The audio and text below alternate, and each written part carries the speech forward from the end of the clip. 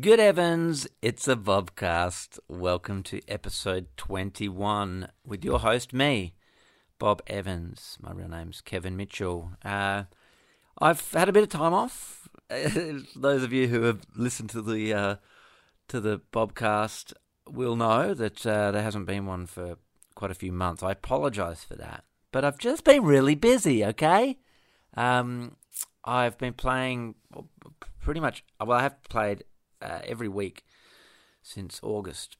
One sort of tour has rolled into the next, and that keeps going through to December. So yeah, I just found it really difficult to find the time to not only tee up, the chats, but then also doing all the post production stuff as well, which, it's not like a big thing, but it is a little bit time consuming. And, when I'm at home during the week, I'm pretty much a stay-at-home dad, and then work on the weekends, it doesn't leave a lot of time, except I could work at night, but, I kind of like to just sit around and drink wine. But, yes, anyway, that is a very long way of saying that I've had a break, and now I'm going to start doing these again. So, yeah, thanks for coming back. I've still got shows and stuff that are coming up.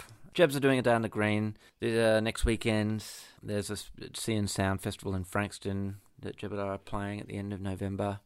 I'm playing a show in Coffs Harbour on November 10th.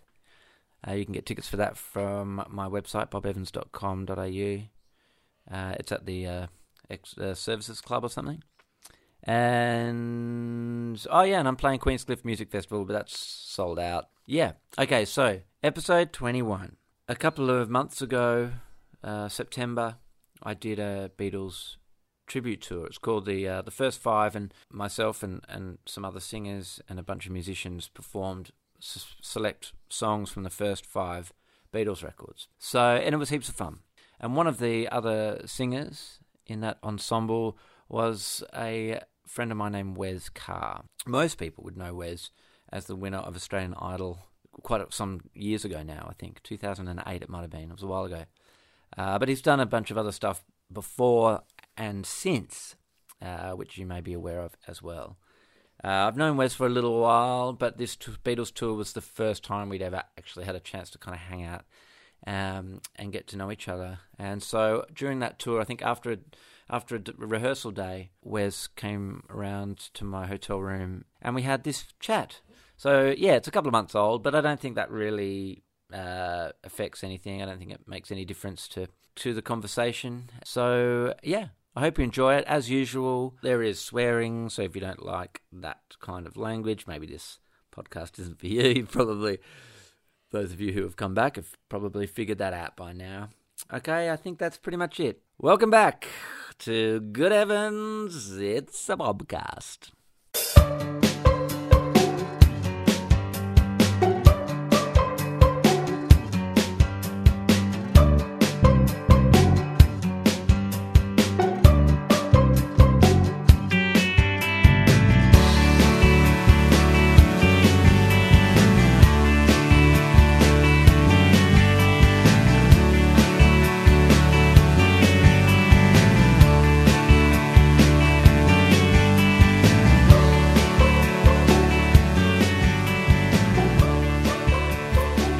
Get the sound of you eating itches. Munch. Hello, Wes. Thanks for joining me in my hotel room. Oh, thank you. For the podcast. This is actually the first podcast I've done for a while because I haven't done any for months because I've just been doing other shit. Yeah. But we're in Sydney at the moment. We're rehearsing for a Beatles tribute concert, and this morning we had to go on TV, and it sort of brought back some memories for me. How was it for you today, and what are some of your other experiences? I never get used to it. You just sort of crash landing on another planet almost, especially morning TV. It's sort of like being on a spaceship or something. You walk in and you think you feel like you know everything, and then it's like the self-doubt, the whole thing creeps in, and it's like as soon as they say live television, you basically just freak out. Yeah. Because who knows, like I don't know how many viewers those morning shows get, but I'm assuming it's a lot still. Who knows? Like I get the feeling that like maybe even if it's at the low end, it's probably still like a couple of 100,000 people. Yeah. So that's, I mean, in front of you. Yeah. That's a lot of people still. Yeah. You know? And they're listening to all your intricacies. Intricacies, yeah. Sorry. Wow, I've had half a beer. I know, you've had a couple of sips. I feel bad too. I feel bad because this is like your first beer in like two and a half weeks. I had to have a bit of a dry spell, as we all do, I guess, sometimes. So, yeah, I feel a little bit. Don't mind, but what an occasion! I mean, you can't, you know. It's a nice occasion to have my first beer in a while. So yeah. So, what happens if, like, just, you know, after getting the taste of beer, you go on a massive bender? Don't turn up to rehearsals tomorrow, and then it'll be all my fault. That's right. Yeah, it's like the shark to blood, you know. No, long gone are those days. Thank God, far out, because we've got children now. We can't do that sort of thing. What prompted the taking the break from the booze? Oh, look, to be honest. Really, really honest with myself. It was more about, I guess I get a lot of like anxiety, and I think I guess a lot of people do these days. Mm. So I think for me, not to go too deep into that, but I guess drinking for me, I guess exacerbates that, makes it sort of kind of pretty gnarly sometimes. So I try to sort of keep a healthy, more of a healthy grip on myself these days. I guess especially traveling, touring, you're always kind of in and out. And I think there was a few years where I was doing that quite a lot more than I actually do now. But I was doing that all the time and just not really looking after myself, just thinking I was invincible, Yeah. And we all go through that, I guess, And in some respects, when you're young, I mean, I know. Yeah. I was the same. The early years of touring with Jebs and stuff. I was pretty much most through my 20s. Like, I kind of was invincible. Yeah, that's right. You could do things as a performer, totally. And just like but also in terms of just like lifestyle stuff. I mean, you could really push yourself to the limit and get through. And these days, I guess also for me, I woke up a few weeks ago on a Sunday, and I'd had a few too many drinks with a friend of mine. I woke up and my 4-year-old came into my bedroom and to our bedroom, and he's like, "Dad," and he's just so excited about life and everything. And I was just like, "Oh, dude, I don't have anything in me, man. I'm just hungover." And I felt like I just did not feel like a great dad. There was no winning medals that day of being dad. It was awful, and I just kind of went, I don't want him growing up in that environment. And I grew up in it really strongly. Like both of my sides of my family have definitely got addictions to a lot of stuff. Yeah, so for me, I saw a lot of that early, and it's look, there's no blaming anyone or anything. It's no woe is me, but it's sort of like it dawned on me like, I don't really want my little man growing up in that culture of like it's okay to just get like hammered every weekend, and I just sort of want him to sort of have like just a really great outlook on life, as every parent does with their kids. But for me, I think being around it in the music industry, it's all free all the time. We get off stage, and he's at a lot of my shows. He's sort of been, and he's seen a lot of it already. And it's like, so for me, I just needed to kind of go back within myself for a few weeks and sort of evaluate that. But but still, I'm not going to get on my high horse and go, "Oh, drinking's bad" and all that sort of stuff. So we do work in a highly unusual industry and environment. I mean, and it's no wonder that so many people in the music industry. Shit, that's unprofessional. No, this isn't radio, mate. It's okay. We work in an environment, we're playing shows and stuff where you turn up to a venue, often, as early as sort of early to mid-afternoon for sound loading and sound check and all that kind of stuff. And the venues are, predominantly licensed venues, pubs, clubs, and that kind of stuff. You spend a shitload of time hanging around, waiting around for your time, little bit of time on stage, whatever. Yeah. And the practice, and this has been going on for decades, is that the venue will just plop a big bucket of booze into your room. Yeah, that's right. Without you even thinking. And that's how, and that's sort of your your sort of entertainment. So it's no wonder that so many people in the music industry have got difficulties with alcohol, whether they're full-blown alcoholics or they just have a difficult relationship with alcohol. Well, I was 14 when I started playing shows in just Sydney clubs and things, like La Bar and a whole bunch of different things. And I was always around it anyway as a kid. I think we all are, I mean, the Australian culture's like, the connection value is, hey, you want a beer, then back, So, but I think Australians are pretty bad, like, I think Australians have a pretty bad drinking culture compared to European Europe. Yeah, Europe. They're just like, hey, just have a glass of wine over here. Yes, that's right. It's connected to drinking. The consumption of alcohol in Europe seems to be very much connected to other things, like eating, enjoying food. Yeah, that's right, exactly. It's a passion. Yeah, whereas we're just like, let's get pissed, Yes, the binge culture here is much bigger, I think. Absolutely, and and in the music industry, there's, I mean, it's just like a lot of people are starting to talk about the mental health situation in the music industry as well, and how many people sort of, end their time prematurely and all that kind of stuff, and we think like suicide and whatever it is,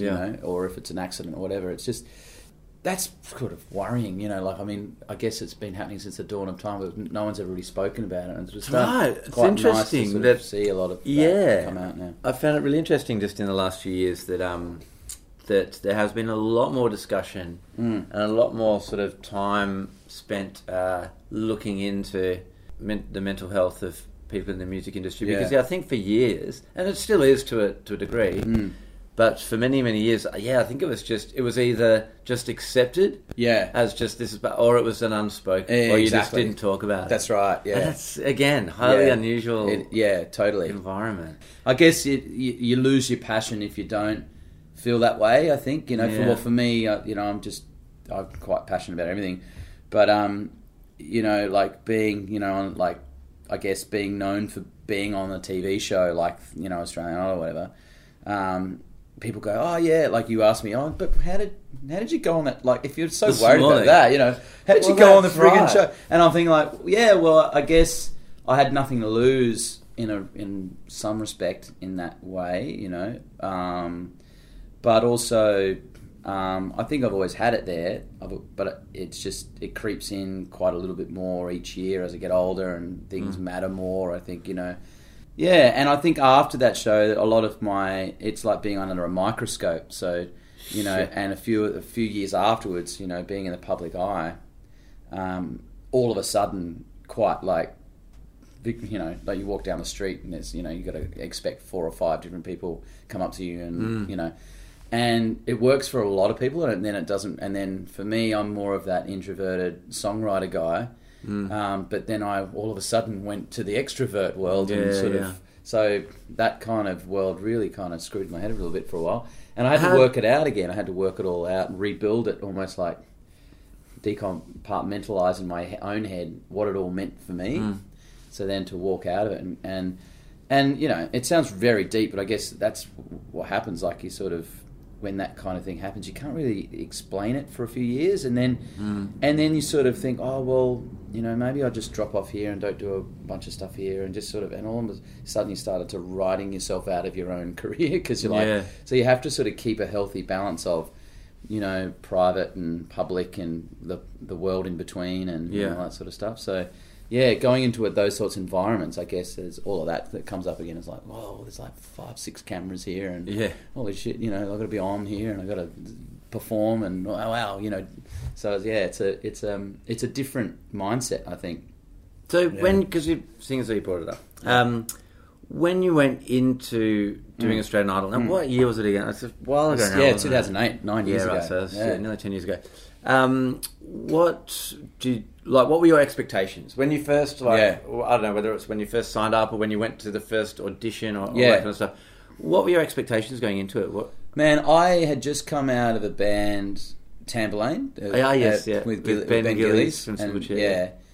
And we did a whole bunch of shows, and we toured an album, Tamburlaine, and it was a weird time for music, because in that, it was 2005, I think. So no one was signing anyone. No, like it was gone are the days where bands were being signed, and you sort of go off and you make your record, and then whatever. There was an independent thing where you put up the money yourself, and then you got a distributor to a label or whatever. Yeah, and definitely. During that time, there was a lot of the machinations of the music industry were definitely really starting to shift and change. Yeah. Obviously, technology driven. In some ways. Yeah, well, social media just started coming, so there was no Facebook then, which is weird. No. Then I think MySpace had just started. So we had a MySpace page, But that was about it. So there was no kind of...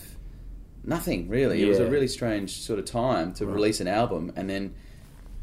So we did a whole bunch of shows and we toured, and it was great. It was a really great experience, and in a high Ace van around Australia. Yeah. It was really cool. And then, that kind of just disbanded, and, Ben went back to Silverchair, and I went back to Adelaide and started playing, and then I went over to LA, and I worked with a few people, like I met Joe Cocker and a few people from his band, and went over to LA. And how was that all hooked up? Did you have a deal? No, they walked into a bar in Adelaide where I was playing, and it was just this like classic, one of those classic stories where the band walks in and say, "Hey, you want to come to LA?" And I was like, "Yeah, sweet, yeah."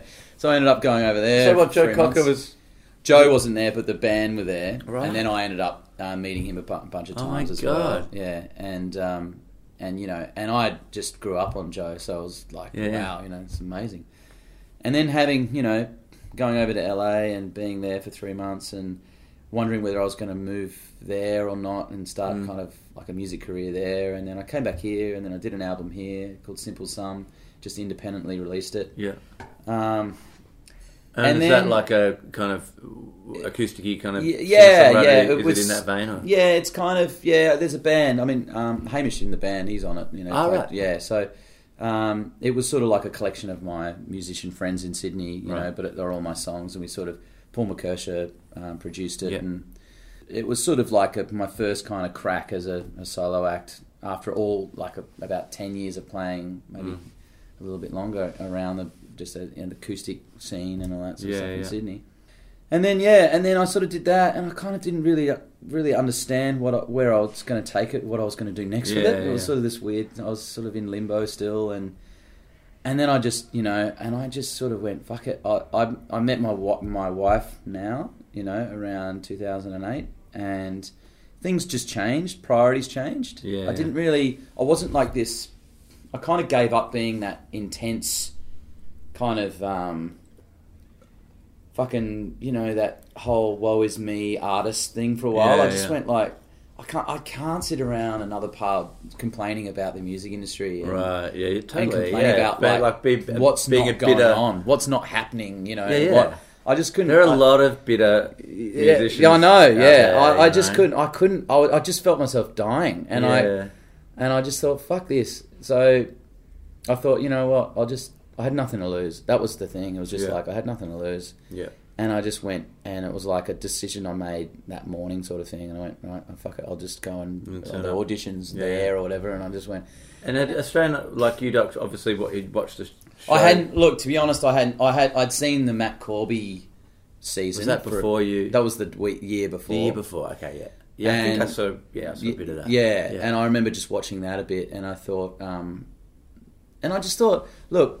I'd met John Foreman a few times. Did the music for an Aussie film, Three Blind Mice. Right. Matt Newton produced and directed it and everything. Yeah. And so I wrote it. One of my songs, "Please," was in it, and I remember John Foreman saying to Matt, or Matt told me that oh yeah, we should meet and whatever.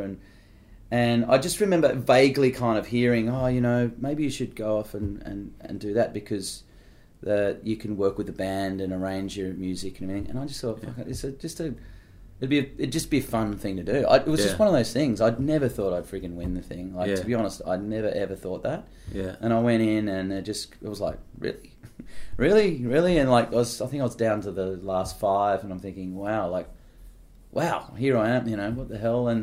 And talking of being in outer space, that was like being on a UFO every Sunday or whatever. It's like, but it was really fun. Like for me, I had a lot of fun because I just got to be myself. I just I worked with the band. I did all my own arrangements. There was no sort of you should sing this, you should sing that. It was just like, Wes would just do his thing, and and I got to meet Cyndi Lauper and Jermaine Jackson and all these kind of Chris Isaac and all these kind of people. And but it's so sudden. I mean, it must be such a sudden. It was like from obscurity to just like walking down the street in Bondi and bang, you sort of everyone. Were there other people in the final? Were there other contestants in that final? When it gets down to whatever the final 6, 8, 10, whatever. Yeah. That was sort of in a similar situation to you, like similar that you felt a kinship with. That maybe similar There was a guy called Mark Spano who was very talented. Well, he is very talented.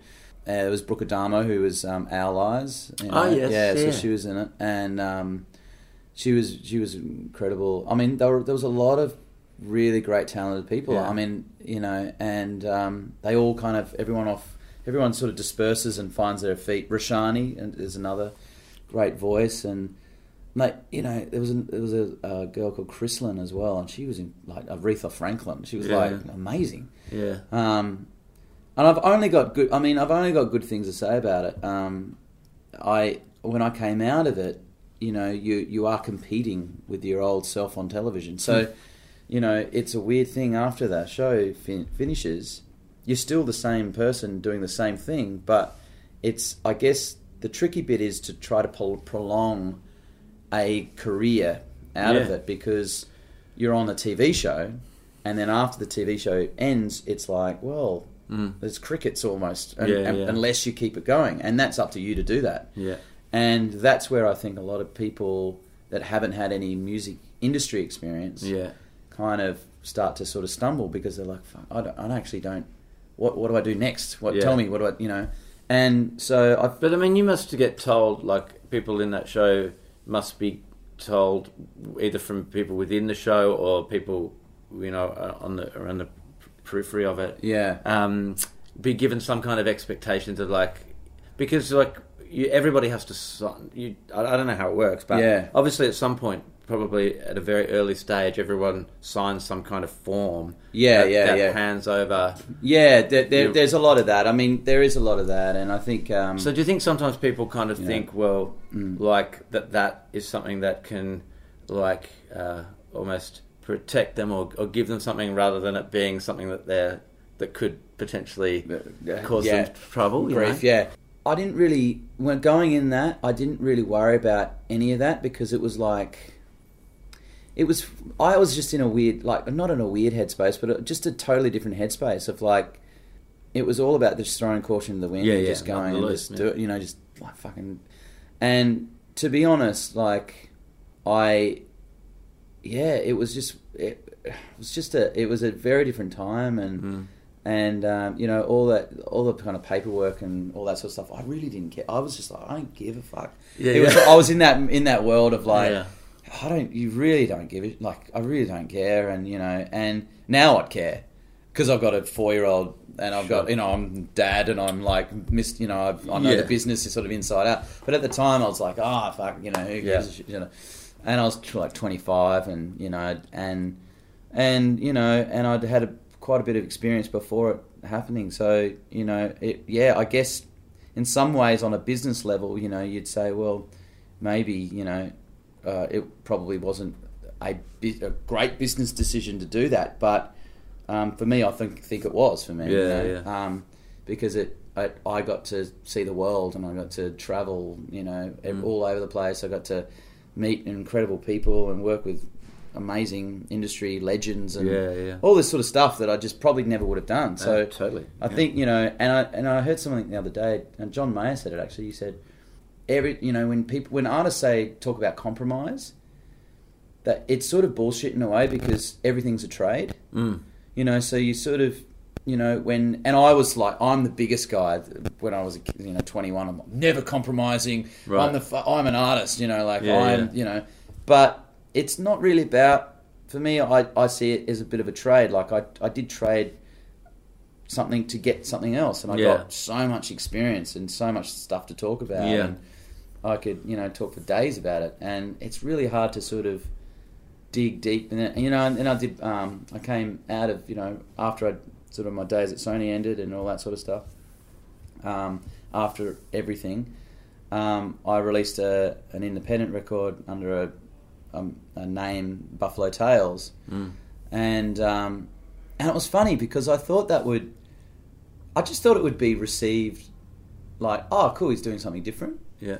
But the only thing was when all these that was a surreal day when I, flicked on the TV and they were sort of bagging me after all this stuff. Oh, I'm not going to say, but they're like these. I'm not going to know because I don't want phone calls. Yeah. But just news, just people like news show. People, right? And then it just started laughing about how I'd gone and changed my name, and it was just it was like slow news day, guys. Seriously, what's going on? But it was a really strange thing because all I did was I wanted the music, I wanted my art, my music to sort of breathe instead of being under the kind of that big kind of I guess that sort of, what do you call it? You had to live up to something, all the expectation, and all that sort of stuff, perception, all that sort of stuff. It was mainly just to sort of walk away from it for a little bit, just to sort of give some of my... And the music didn't really suit the kind of Wes Carr thing, The Wes Carr thing was sort of this sort of almost like pop rock thing, and over here was where I've got all these songs. But when you talk about the Wes Carr thing, and you're doing the inverted commas thing with your fingers, you just the way that you refer to it as almost like a different person. I mean, it is. It sort of is. That was was who came up with what the Wes Carr thing ended up becoming. Yeah, well, I'm still trying to wrap my head around because one minute I was playing Get Back, next minute I was moonwalking, and I was it's very impressive. But it was just and then I came out with and then we had 10 days to write and record the record after the show, and of course you did. Yeah, and it was like bang, bang, out real fast, totally, and it was just like, fuck, here we go, and we did it, and the album went gold, and had a number one single off the record, and all these sorts of things, and I'm thinking, how did we, how did I do this in 10 days? It's nuts. It is nuts. It's crazy. It's not how. I mean, I know record is in these days, in this day and age, there is no sort of normal way anymore, I suppose. Yeah. But it's very unconventional. I mean, that sort of shit just doesn't generally happen. Yeah. So thankfully we did that, and for me, I was like, wow, we did that. But I was still trying to work out what this new life was meant. Yeah. What do I do with all this now? Yeah. I'm. 5 years ago, I'm playing folk songs in a bar, and now I'm sort of going I've got this other thing that I have to sort of tame this beast, whatever. I've created this beast, I've got to tame this thing now, or make it make sense, So and now I feel like I'm at peace with all of it because I kind of feel like I can do these things like, the Beatles shows, or just do, people ring me out of the blue and just get, and I just do so many different things now. I do songwriting workshops and, I love doing that. That's my biggest passion. But seeing other people come alive and actually, kind of, they have their sort of they sort of, 13, 14-year-old kids starting to write tunes. And you just say one or two things and they're world just goes, oh my God, I never thought of it like that. I love seeing people like that come alive and, so I was talking about the Buffalo Tales stuff, I did that, and then for me, I was so proud of it, and it was such a natural progression. But what you see and what perception sees is a very different thing. So so that was a big lesson. And then, but I'm a big believer, and I think Josh Pike actually said this to me years ago. He'll if he's listening, he probably... he listens. Yeah, I know he does. He listens to the ones that he's on. Yes, I could imagine. I'll only listen to this one. But he said, it's actually the musician, and for me, that's the thing. It is. It's the musicians that matter. For me, I mean, I'm saying this. I'm not going to put words into his mouth, but it is. It's the musos and the connections between the musicians are the thing you have to harness the most, I guess, because we're all in this together, sort of vibe, you know. And so for me, I'm really like blessed, I guess, with, you know, I have no regrets. There's no regrets in what I've done with my life and career, and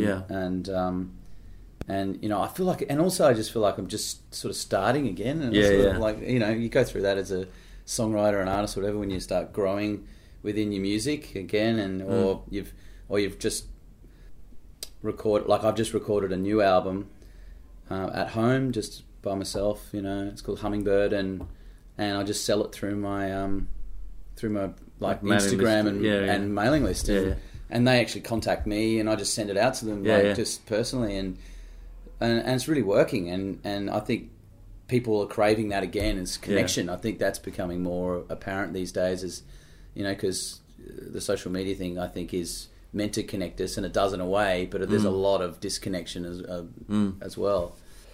Yeah, I mean, the way that I guess people consume music now, there is a real disconnect in that sense, like, because there's no physical kind of, you know, trophy. Totally, you know, like, so people aren't kids aren't saving up their fucking money so they can finally get their piggy bank up to, I don't know, $25 so they can go down to the CD shop and buy that CD that they've only been able to hear a little bit of, and then they take, you know, got the physical copy and the artwork in the booklet, and you pour through while you're listening to, and you don't know much stuff about the artist. All you've got is there's the stuff in the booklet. But all that's kind of pretty much been taken away now. I'd say. And it's just streaming too. It's like, I don't have a problem with it, because I think, you know, the more accessible your music is, the better. But in saying that, I've just by default just discovered that by selling the physical thing just from me, I haven't even put it up on iTunes or anything. It's like, so it wasn't a deliberate thing. It was just like, hey, you know, if you want to buy the album, it's available here, and you can email me here, and I can send it to you directly. And all of a sudden, I'm like selling these, and they're USBs. You know, selling these USBs in a wooden box to all these people all over, and I'm now getting like names and where people are buying my music, and so Susie buys it in Perth, and you know, whatever.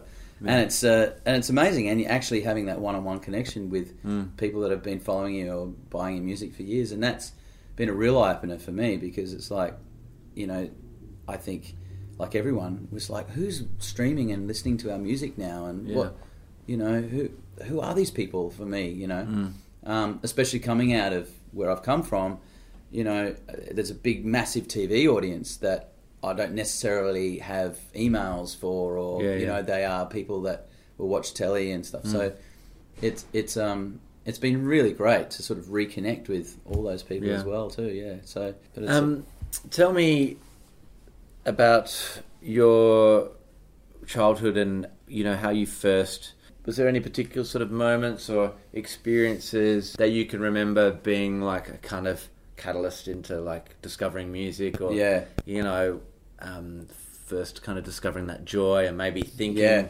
imagining in your head that it might be something that you would do in your future? I reckon I was like 2 or 3 when it was Michael Jackson Thriller record for me. Yeah, it's me too, man. Yeah. So, really? Yeah, absolutely. Oh, no way, yeah. I got the Thriller album on cassette when I was for my 6th birthday or something. Yeah. And it was like... That was it for me. I was obsessed. Yeah. So I was obsessed. I was absolutely obsessed with Michael. And... yeah, and I don't know, I just perfected all of his, perfected. That was the first word that obviously came to mind, Wes. So. I was better when I was a kid. Now I'm just a mess. But yeah, I was like, I don't know, I was in the, it got me into the Johnny Young talent team in Adelaide when I was like really young. So was that like a school, like a performing arts school? It was like a team. So like we went out on school holidays and did performances and stuff. And I did I'll be there. So singing, dancing, the whole kit and caboodle, the whole shebang. So that kind of that world was, I guess, what fueled me to go enter the Idol thing. You know, not the musician guy in the bar. You know, that's like fuck life. You know, it was that kind of innocence, I guess. You know, that thread, which I kind of liked. You know, I sort of like life's not that hard and intense. You know, I actually didn't mind that kind of feeling of like just trying to. So that's where it came from, I guess. What if I entertainment for entertainment's sake? Yeah, totally. You know, it was just like you know, and and then I grew up with that mentality of like, if the last person at the end of the back of the room isn't standing, then you haven't done your job. Yeah, right. You have to, you know, everyone's got to get up. Let's go! Let's go! Get up! Sing it! The poor person at the back. Yeah, it's like, holy shit! I just came here for a beer, man. Like, you are not gonna fucking quit till I stand up, mate. That's right. Jesus, all right. Yeah. Stand up, just stop. I just point at him until he gets up, you know. Shame him into. Yeah. Just the James Brown, you know, just. So, man, and it's a very aggressive style of it. Oh, totally. It's very aggressive. Oh, yes. So, and, you know, I did that. And then I think, you know, the big thing was when my mum and dad split up. Then it was like, you know, the 90s. When did that happen? How old I think it was like 95. I was 12. So 93, 4, whatever it was. Yeah, I was 12, 13. I mean, I can't, you know, look, I guess there's never a good time for your parents to split up, but you know, fuck 12, you know, and early teen, those years, just that awkward age, you know, that's a time when it's it's brutal. So and then I saw Nirvana Unplugged on telly, and it's like, you know, wow. That's sort of, I like that. I like how that made me felt, sort of thing. I kind of was dabbling in a bit of that anyway. Peppers and, you know, Nirvana and whatever. It was the 90s. It was the 90s, I was starting to move into that genre of Triple J. You know, it was a big. I'd just listen to that constantly, and especially the J Files. I was like obsessed with the J Files. Oh, right. I just used to tape them all, you know, the Doors, and then the Doors were a massive influence, that, like Jim Morrison. But when I saw Nirvana Unplugged, I was like, that's it. I'm gonna learn guitar, and then I just started watching his fingers and reverse, because it was reversed and upside down or whatever. So just watching him, and then bought a bunch of Hendrix VHSs. Right. I'll hide them or whatever, and the Monterey gig, and just watching, you know, him playing some power chords. So that was when you picked up guitar? Yeah, and I just taught myself like Bee Gees songs and Nirvana songs, and you know, that kind of thing. Any sort of songs I could sort of get my hands on. Yeah. And then I had an old pianola where you use your feet to piano, you know. Yeah. And I just watched the chords shapes, and then I'd sort of imitate, and that's how I sort of learned the piano. And then that was it, and I started writing songs. I think my first song was called Mr. Aphrodisiac. The first line was "Life is a bore to me." So, the first line is "Life is a bore to me." That's very cool. Don't listen to your friends. It was better than my first song. Was called Steam on the Mirror. Oh, dude. Yeah. What was that about? It was a 12-year-old trying to write a song about having sex. Oh, fantastic. Something that he was still very many years away from experiencing. But, you know, you were better than mine, because it was like, yours was metaphor. You were talking in metaphors. I was alluding. It was Steam on the Mirror. Steam on the Mirror. I was alluding, I was just alluding to what may have happened. Nice, because I couldn't write about what actually happened, because I didn't know what happened. Yeah, right. Yeah, totally. Didn't know how it worked yet. Oh, dude. But like the Nirvana thing, you know, I think it's really sort of significant how, I mean, obviously Nirvana were massively popular because they were amazing songs. I mean, there's some, you know, amazing songs. Yeah, and personalities, you just listen to Lithium and all of that. But I reckon one of the things that I also think would be a fairly significant factor that I never ever hear anybody else talk about is just the fact that for all those teenagers all around the world that just like us, you know, picking up guitar and all that and learning, like Nirvana songs were easy to learn. You could like learn you could learn as all just power chords, and you could learn those chords and sort of play the songs, and it was like, for someone who, when you just first started picking up a guitar, to have that feeling of like, oh my god, this sounds like the fucking song. That's right. Yeah, you know, and I think that's important because, you know, and that's why punk music, you know, is so cool for that, because like other stuff, you know, bands that I've never really got into, like say for example Metallica or Led Zeppelin or all that kind of stuff, you know, it takes you need a certain amount of technical prowess and skill to be able to replicate that stuff. You know, but with punk rock, you don't. You know? I know. And I reckon that like that's got to have an influence on kids. You know, who are playing guitar, getting into a band. It's like, fuck, it's so accessible. Yeah, you know? Absolutely. I mean, I think Polly, the Nirvana song Polly, I think that was rewritten about 1,000 times. And before Polly, it was that was just a rewrite of something. You know, it's just, but great pop sensibilities. Oh yeah. But also, you know, if you, I mean, like that Nirvana Unplugged performance. I think for me, I mean, I'm a Bleach fan, massive Bleach fan, but when you listen to that performance, you just realise what a great singer he was. You know, just great everything. Like Dave, you know, Dave was just and they apparently had no rehearsal, and it was just basically they were just winging the whole thing, and it's just like, fuck, how can you play that Bowie song, you know, Man Who Sold the World, like that when you kind of, I guess you hadn't even had a rehearsal, you know, and just I don't know, just he came from something, he came from a place. And I've heard that at that time, though, when they did that recording, whilst it may not have been rehearsed and stuff, apparently Kurt was in a fairly lucid and healthy kind of state of mind. Like, you know, I don't, like, obviously, I mean, maybe he'd been having a bit of a break from using.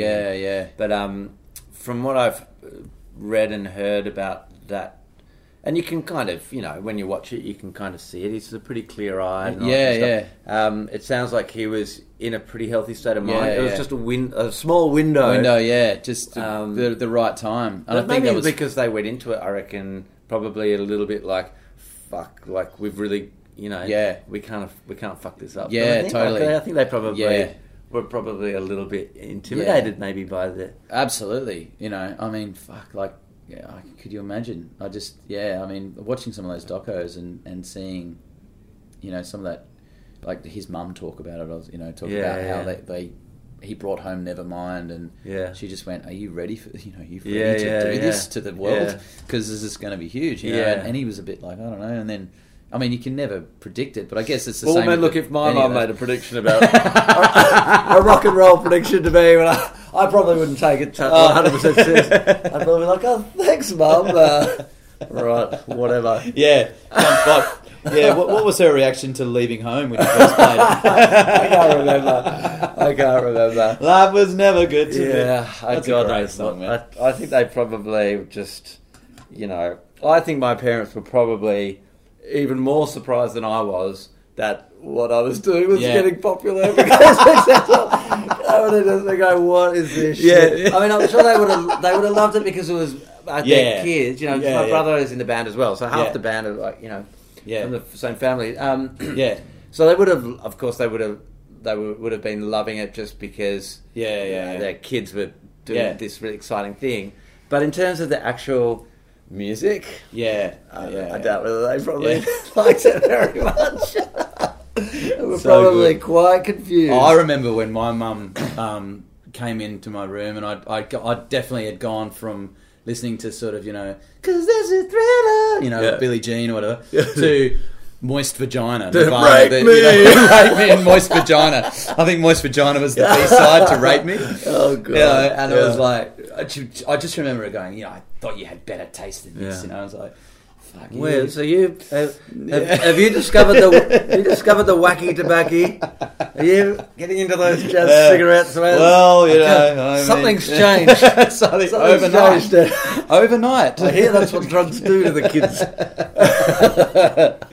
Oh, the 90s, eh? Oh, fucking hell.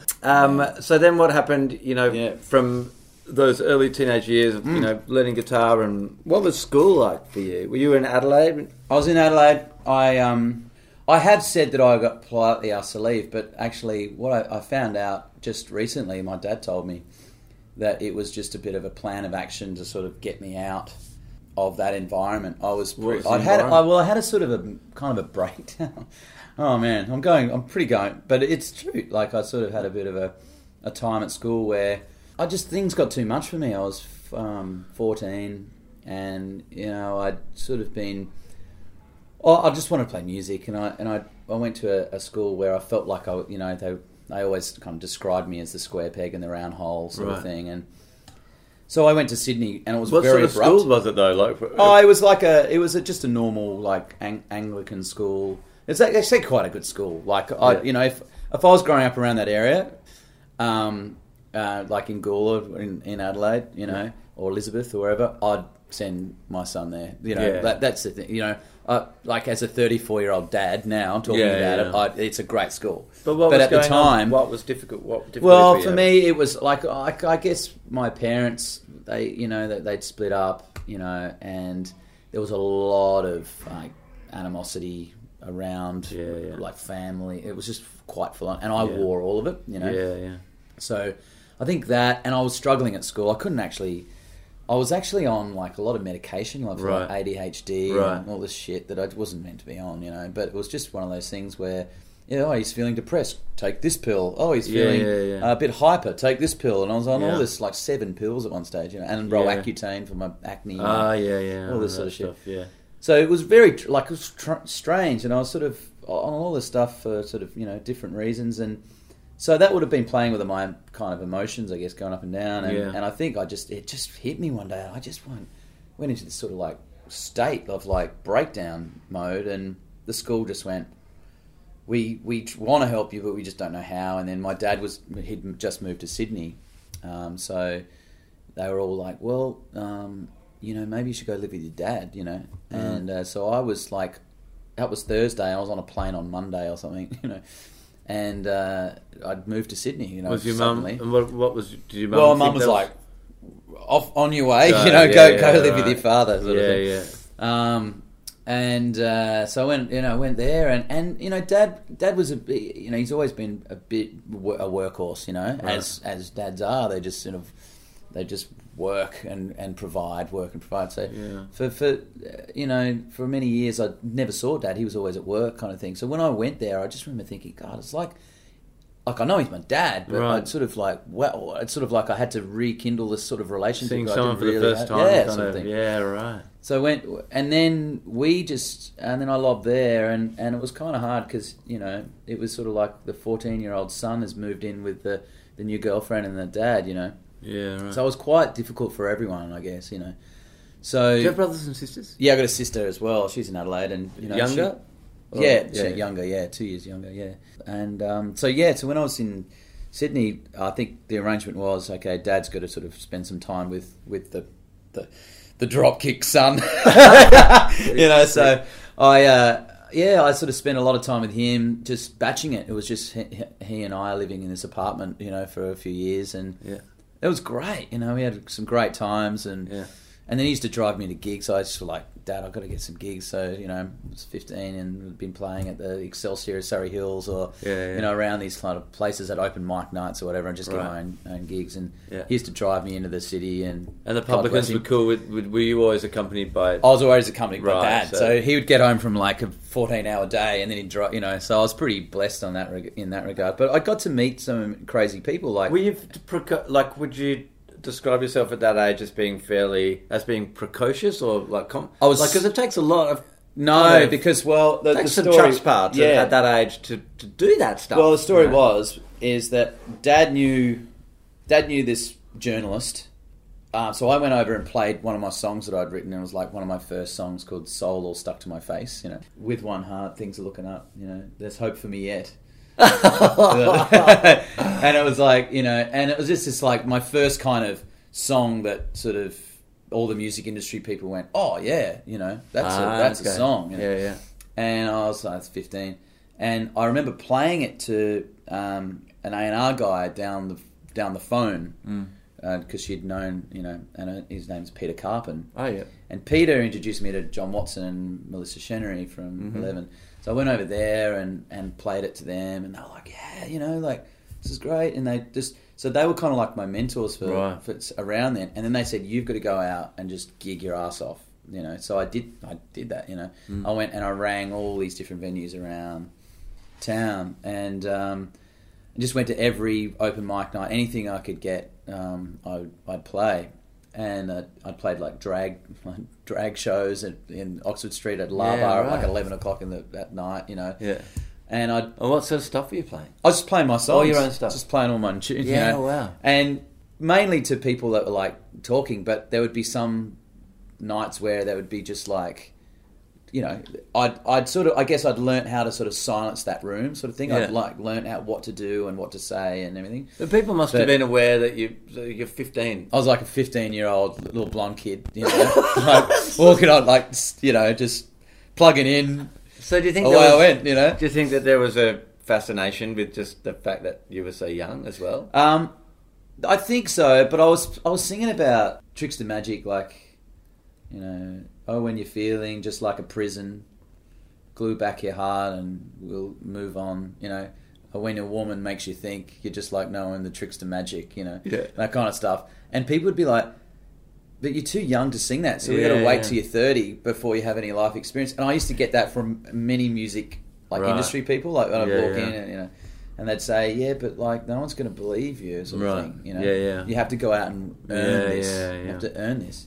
So I was like, yeah, sweet. And I did that. And I just went, you know, on and on and on. But you know what? I never believed in myself. Like I never really, to be honest, I never really believed in myself to go into things like, into places like Triple J or anything and go, hey, this is my stuff. Or I never did any of that. I just kept it all to myself and was very guarded. And I never had much of a plan. I just wanted to write music. That was all I sort of really did. So that was the main driving force to all of it? Was just write music, And then, you know, and I had like, you know, and John Watson was amazing because he would go, hey Wes, read Jimmy Webb's Jim Smith book.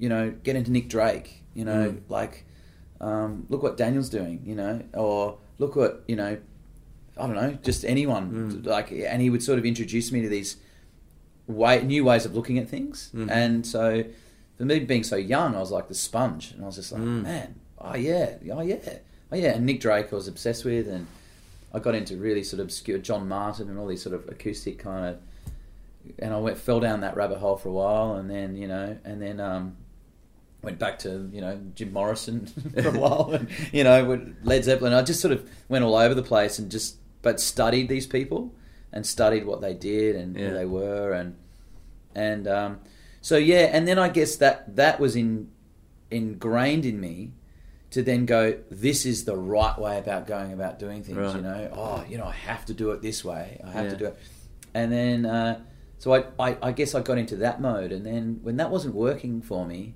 I started blaming everyone and myself, and you know, and it was really quite.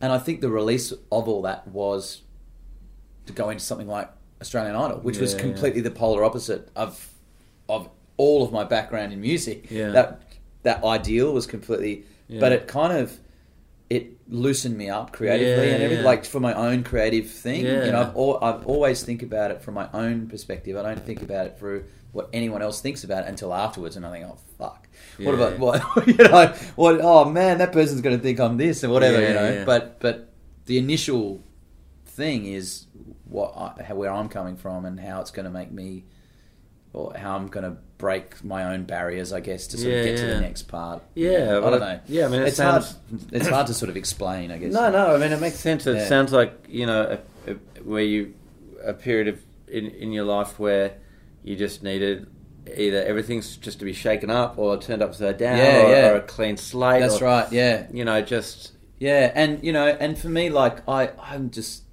You know, like, I think my career highlight so far would be writing Cold Chisel's last single, Lost.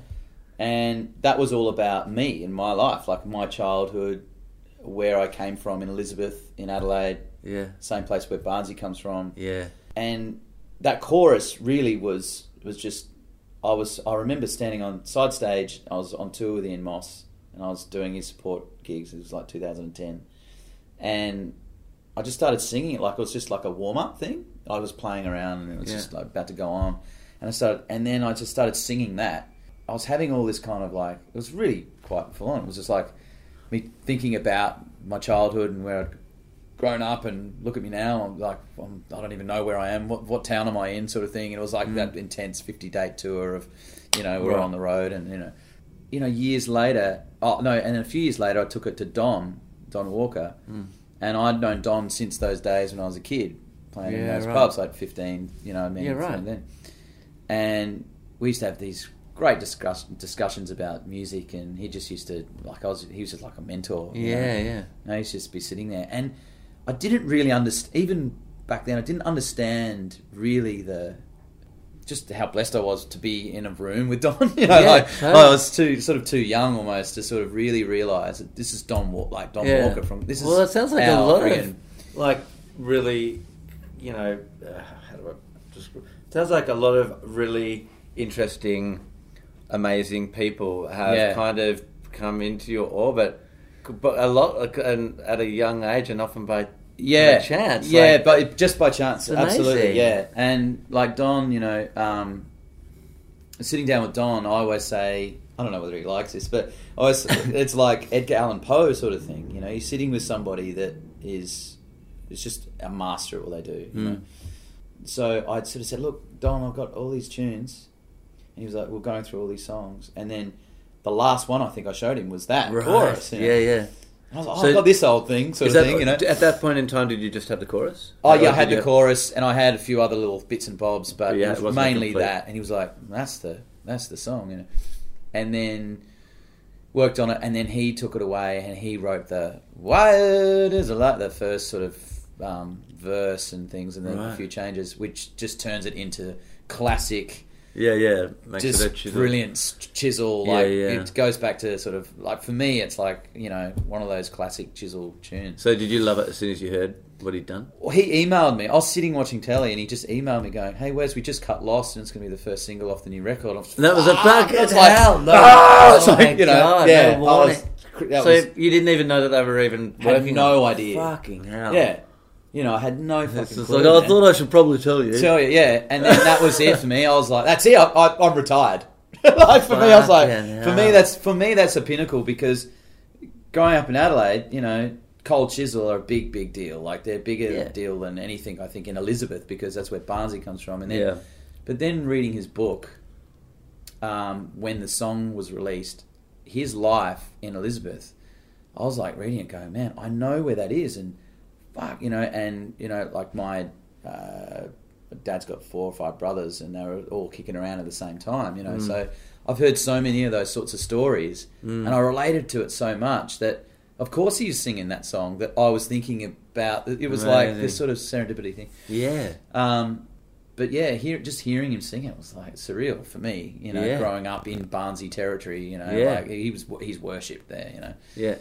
So, and then, hanging out with him, going over his house and writing some more songs, and sort of collaborating with him a few times after that, and just, calling him a mate, sort of really, for me. So, but, I think for me, that was really a bit of a surreal kind of, and then getting up and singing with him at their last gig at the Sydney Opera House, Sydney Entertainment Centre. Yeah. Singing that song? Singing that song, I did the duet, the man duet, Yeah. And him having, and I remember seeing as a kid The Last Stand, the gig in 81. Oh, yeah. And he's like, I think he had a bottle of vodka or something, and he's like at the front of the stage, and he's got Mossy in a headlock, and he's singing. And it's like, and I remember thinking, man, I so want to do that one day. And then bang, there I was. He's got his arm around me, without the vodka, but I'd had about 20 vodkas before it, because I was trying to, loosen myself up. And man, and there I was, like. He's got like a thermos of like tea. That's right. Now it's tea. Yeah. I'm just like, I'm still sipping back on the vodkas, shitting myself because I knew that I had to go up an encore. But it's amazing what we do, isn't it? Like, really, it's fun. Well, let's talk music and talk some songs. Why don't we choose? Why don't we choose Riverman, Nick Drake?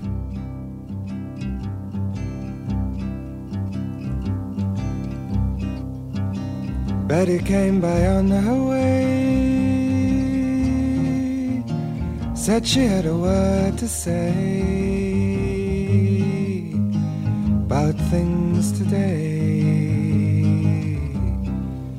and fallen leaves. Said she hadn't heard the news, hadn't had the time to choose a way to lose, but she believes. Gonna see the riverman, gonna tell him all I can. Okay. Have you played that on your podcast before? No. So yeah, Nick Drake. I know a little bit about Nick Drake. Similar to you, like I had somebody sort of turn me on to him, just say you should check this out.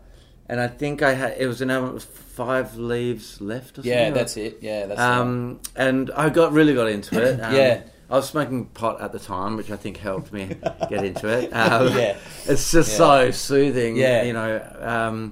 But yeah, my sort of knowledge of Nick Drake is fairly limited. So yeah, tell me about for me, it was like, I mean, I chose that song because I guess it's my most favourite sort of string section. It's sort of like, if you listen to the Beck's Sea Change record, you can hear that. I love that record. And you can hear, like, there's so much influence. Oh yeah, big time. I think there's at least one song on that record that sounds like, it does sound like a Nick Drake song. Yeah, totally. It's the string arrangements. And also his style of singing and stuff. Yeah, that's it. Yeah.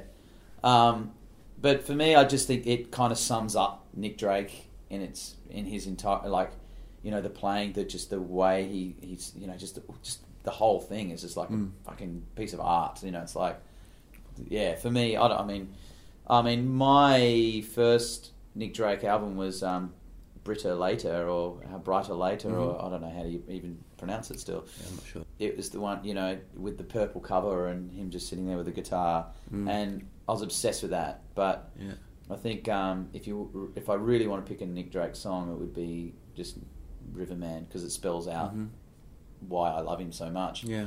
So he was English, right? He was English, and he just got. I don't know too much about Nick Drake, to be honest. Like, I know a lot about a lot of other artists, but he's a really mysterious one. I don't think a lot of people know anything about him.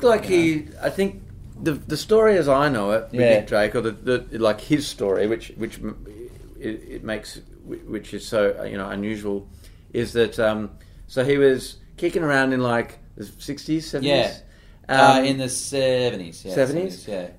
Died at a young age. Died really young, I think. And 23. And at the time that he died, he'd made these beautiful records, but his success had kind of eluded him. That's right. You know? He was talked about. Now, I don't know. Like, sometimes, you know, people can, because it makes a good story, people can.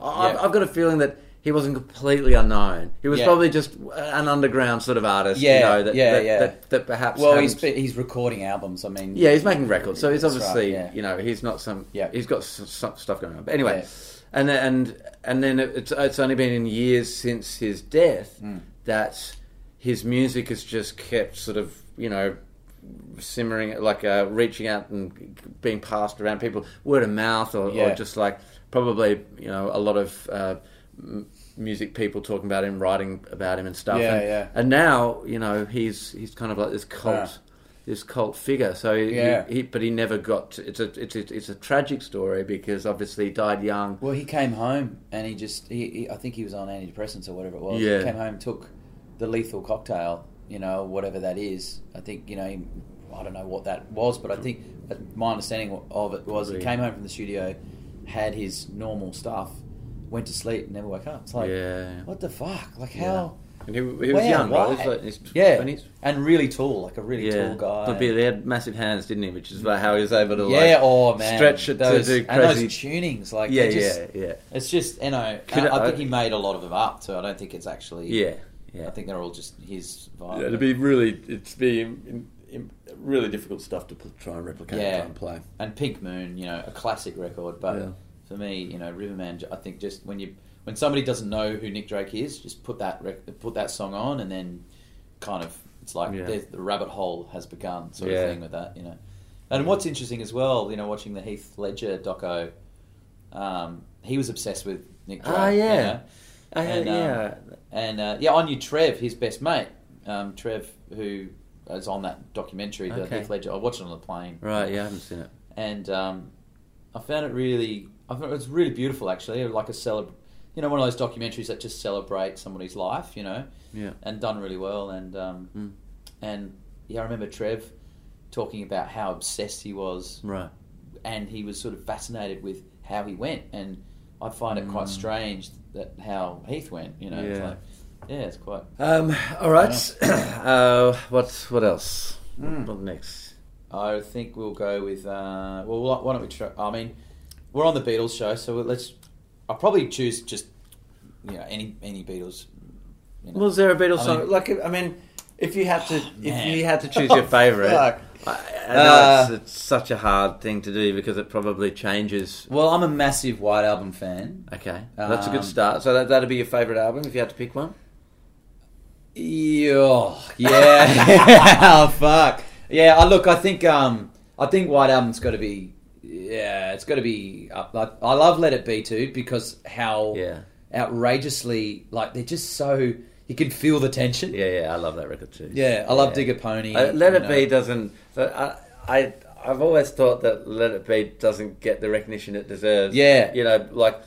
It's not as commercial. White Album, Sgt. Pepper's, Abbey Road, Revolver, Rubber Soul... all those 5 records always get talked about before Let It Be. Yeah. But for me personally, my own personal taste, I put Let It Be as an equal to all of them. I just like how raw it is, you know? I mean... It could have been raw as John Lennon always. I think that's why they released the Let It Be Naked. Yes. Because he wanted it to be like completely no strings. Because Phil Spector did it. Yeah. But it's got Across the Universe on it. Yeah. Which is definitely one of my favourite Beatles songs. And that was written in India where I went in 2015. I did the whole pilgrimage in India. Oh, wow. You know, went to find myself. No, but I did the whole, I went to Rishikesh and... went to the ashram and went into the pods where they stayed. No way. And it was just me and a mate. For how long? How long did you spend there? We were there for a few weeks. Did you spend time with the Maharishi? Yeah. I was the Maharishi. And we went into the hall where they did their meditation and everything. Because I've been doing the old transcendental meditation for many years now. Yeah, for right. Like 7 years. Inspired by I guess I'd heard about it and thought, man, fuck, and I was told that it basically just gets you high. That's how I was led there, you know. And man, it's pretty powerful. Natural high. It's amazing. You just feel your whole body like pulsing, like it's like little goosebumps all over your body, sort of thing. You know, when you're right into the zone. So meditating. So you know, you're lying down. Yeah, no, you just sit up, and there's a transcendental meditation kind of mantra that you're not meant to say out loud. But so you're just meant to it's sort of go over and over in your head. Yeah, and it's so interesting because I was so. You know, I kind of, at the time I went there, I really definitely needed something, you know, other than just a few pills to sort of, you know, take for anxiety or whatever. I was I need to kind of like get off of that shit and actually work it out because it's kind of not for me. It's not really not for me. And first session, I was like, fuck. That was like, I'll never forget it. It was just like somebody just at the top of an elevator shaft and you just sort of fall, like you're falling, you know. Wow. And I had all these kind of like trippy sort of things going on. And I'm sure like being amazing. There... Because and then I went there. I had to go see this place, you know. Yeah. Like, because you know, when you go overseas... Yeah. I think that's one of the joys of travelling that I'm sure most people would relate to is, you know, it's I think it's just so much easier to like... not embracing, but like to let go, let yourself go, and go get be taken in huge surrender in it, especially going to India, you know, and it was a huge challenge for me, you know, especially like, you know, Mr. OCD at one stage and all that kind of thing, and like to be in a place where you've got no control and you're so foreign. Yeah. And it just, takes you, and you have to you have to catch up with it, otherwise you sort of, if you start fighting it, then, There's only two ways that it can go, right? You learn a lot about the world going to India. It's like, you learn a lot about yourself more so than anything, but we started in Varanasi, and that's the most ancient city in the world. Yeah, I've heard of it. And that's, and they've got you've got the burning of the bodies in the Ganges, and it's the most polluted water in the world, and I found myself in a boat, on the first day in India, just going down the most polluted water in the world. And did you wash yourself in it? Well, that's what everyone. And I'm thinking, do, and so no, I didn't. I was just really confronted by it, actually, and then by the time we got to Rishikesh, I was sort of like, okay, I love this place, sort of thing, in a way. But I found it very challenging. But when I got to Rishikesh, I was like, this is an incredible place. Like, so foreign, something you'd never experience again. If you don't go back, kind of thing. Coming from Australia, it's a very different land. But being in that meditation hall where they all went, the Beatles went, where the Maharishi was, those famous photos of them there and everything, and then just walking around the grounds, and I put the White Album on in my ears, and I just knew some of the songs that they had written, it's been a long, long, long time. Doo-doo-doo. It's just like goosebumps, you're just like, wow, it blew my mind a bit. And I remember sitting on the river Ganges, and there was like a big thunderstorm and lightning, and I was just sitting there with my mate, and we were just on the balcony in the hotel, and just the power of the Ganges like rushing down. It was really fast flowing. Right. And it was like the lightning was happening, and there was like a power outage every like 5 minutes. Right. and it was like being in this sort of different a different planet. Yeah. And then I put the White Album on. So that's where I was going with it, Wow. And we just sat there listening to the White Album and just being in this spot where, you knew that they were there, and this is what it was inspired by. And, so, I don't know, I guess I'll have to choose a song from the White Album now. I don't know why it comes into my mind, but I'd have to go with Long, Long, Long. Okay, because it's a great... Yeah. It's a great tune. I've never even chosen that before. Never even thought about that before. It's been a long, long, long time. Could I ever have lost you?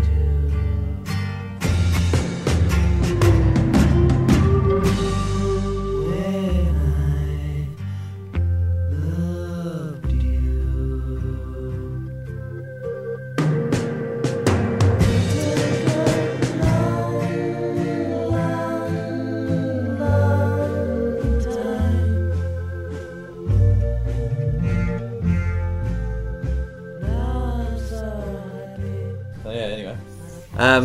Okay, so that was... So we've done two, haven't we? Yeah. All right, so we'll do one more tune. All right. What's like a song that if you imagined what your most played songs would be, what would you imagine the most played song on your list would be? I love Ryan Adams. I love. Do you love Ryan Adams? I love Ryan Adams, but I haven't properly listened to the latest one, Prisoner. Oh yeah, but I loved the self-titled one that came before that. I fucking totally loved it. I loved. I really loved. What's that fucking song called? It goes. Man, my memory's so bad. It's Is it older? No, it's off the new record. Okay. Shiver and Shake. Okay, yeah. It's like a Springsteen song, but it sounds like I'm a sucker for that. Like, it sounds like the new one is kind of an extension to the last one. Because that self-titled one was a bit of a really different, it was kind of sounding record for him. Yeah, it sounds like he's kind of just he's done part two. Yeah, and that's not a criticism, but I love. I'm a Cold Roses Love as Hell guy. I only heard of Ryan Adams. The first time I'd heard about him, people had told me about him because he was in that band Whiskey Town and stuff. Yeah. I'd heard about it but I just never, no one had ever this is back in the day of CDs. No one had put the fucking CD in front of me. Yeah. But it was when that New York song came Gold out. off Gold. Yeah. Yeah, that was when I first kind of was like, right, this is Yeah. Ryan Adams. I really fucking did this. Yeah. I was surprised. It was so funny because I thought Gold, when that came out, I thought it was really produced. Yeah, well, How weird's that? Yeah. And now you listen to it, it's so not. It's Yeah. really stripped back in our day. well, but compared to Whiskey to Town Heartbreaker stuff, or and like, Whiskey Town, yeah. it was. Yeah, it was. pretty- It was for me. It was a real departure from what he Yeah, was, yeah. what I thought he was. But now, Yeah. listening to however many freaking albums he's got, Yeah. like it's for me. I think it's a very poignant kind of record for him. I think. Yeah. He's an interesting artist too, because Yeah. he's quite contrary, Yeah. Like he's sort of, carved out a career as someone in that kind of country Americana Yeah. kind of world. Yeah. But he doesn't buy into all the kind of aesthetics that go around that. Yeah. He's not. He comes across more as like a sort of punk rock kid from New York. Doesn't he? Yeah. That just I think that carries a lot of it through. Like, Yeah. I think that carries him. That if he was this just normal Americana guy, yeah. I don't. I think he's very clever like that. I think. Like, Yeah. I mean, I don't know whether it's actually. I think he's just him being him. But Yeah, I'll tell you. Yeah, I think it's him I being think his him. image Yeah. is like it's full. Like he's into that stuff. I think. But then he'll talk about he's into like really silly niche things like Star Wars and cats and Yeah. so he's got that, Yeah. like and none of that none of that kind of sits with your the classic imagined kind of Americana singer-songwriter guy, for because sure. it's quite strange. So yeah, he's an interesting, and obviously somebody who has not been afraid to take risks.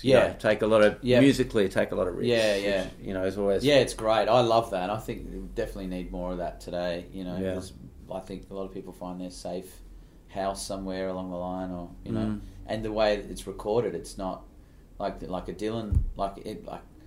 I think the way he approaches his music, it's not. Although it does sound produced a lot of the time, when you really look at it, it's actually quite. Yeah. It's pretty. Everything's quite raw in its own world. Yeah, and I think I reckon he still does a lot of live tracking as well. Yeah, I get the sense with a lot of songs, yeah. particularly the last couple. Yeah, where it does sound like he's playing guitar and singing at the same time. Yeah. Getting live takes and stuff. I think we'll choose the old classic of "Call Me on Your Way Back Home." I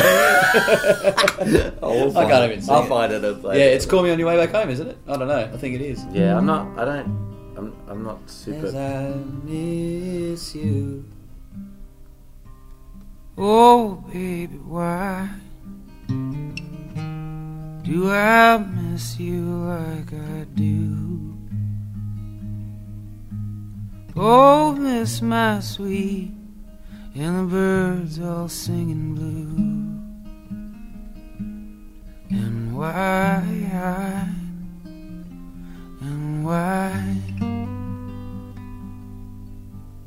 call me on your way back home, dear,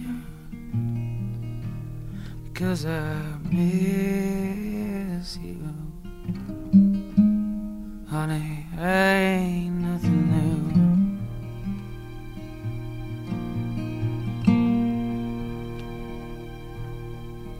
Oh, baby, why? All right. Well, thank you, Wes, No worries, for man. being on my podcast. Thanks, mate. And I hope, I hope that I haven't started it. I've got you drinking your first beer. No, it was always 3 going to happen, weeks. my friend. Yeah, it was always going to happen. Having a beer, it's okay to have a beer, isn't it?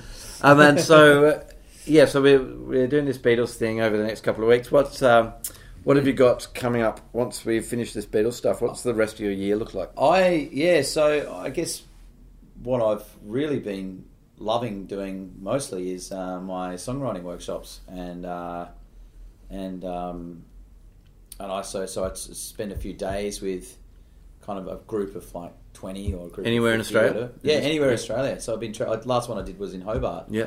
And down there, there's amazing array of talent. It's unbelievable. I have no idea. Yeah. So I did like a songwriting workshop with 25 or so people, like ages ranging from like 12 to 50. Wow. Yeah, and they were amazing. Like they were all amazing in their own right. What are they looking for when they sign up? It's actually more about the psychology, like performance psychology. Right. So like, it's great because what I do is like I basically just get them up and get them to perform the song in front of the group, and then I run through all these different exercises, like to get them sort of more present and alive, telling their stories, and just sort of, and not kind of going, this is the way you do it. Yeah, or whatever. yeah, It's just nothing. It's no extracting it's no something out of them. Yeah, it's just getting them to sort of feel a little bit more, or you know, that line. What does that line mean to you? You know, or where are you coming from that point of view? Just getting them sort of connected with what they're doing. Yeah, I get it. Because and it's really amazing to sort of see how many people come alive afterwards. It's like, and to be honest, I'm just there, just sort of guiding them, like, and because they've got it in them. And there was this one guy last week. He was a drama teacher, and he'd been a drama teacher for years. And he had these songs about this heartbreak that happened in his life. And he got up and he just sort of strummed the guitar and sort of spoke his words like a Paul Kelly kind of vibe, you know. And I just sort of said, look, put the guitar down and I'll just play the piano. And he kind of did this like amazing rendition of it. I got him to do it sort of like in a drama kind of, like he'd be on stage, saying a monologue over the song. Fuck, man, it was something so powerful because his lyrics were really great. Like, his lyrics were sort of, you know, Don Walker-esque kind of, you know. He and he's obviously a mature guy. 50 guy. So he was just, and it was one of those moments where I was like, wow, I wasn't really expecting that. Like, no offense, but I wasn't expecting that sort of thing. Yeah. So I just like seeing people kind of collaborate. And, it's community, you know, stuff. Yeah, too, totally. Which is so I've got sorely needed in this world. Yeah. So I've got a lot of those coming up, and I do a lot of house concerts. So I'm just doing a lot of those, and so Well, thanks, thank you man. very much, Rock and roll. Cheers. Thank you. Cheers.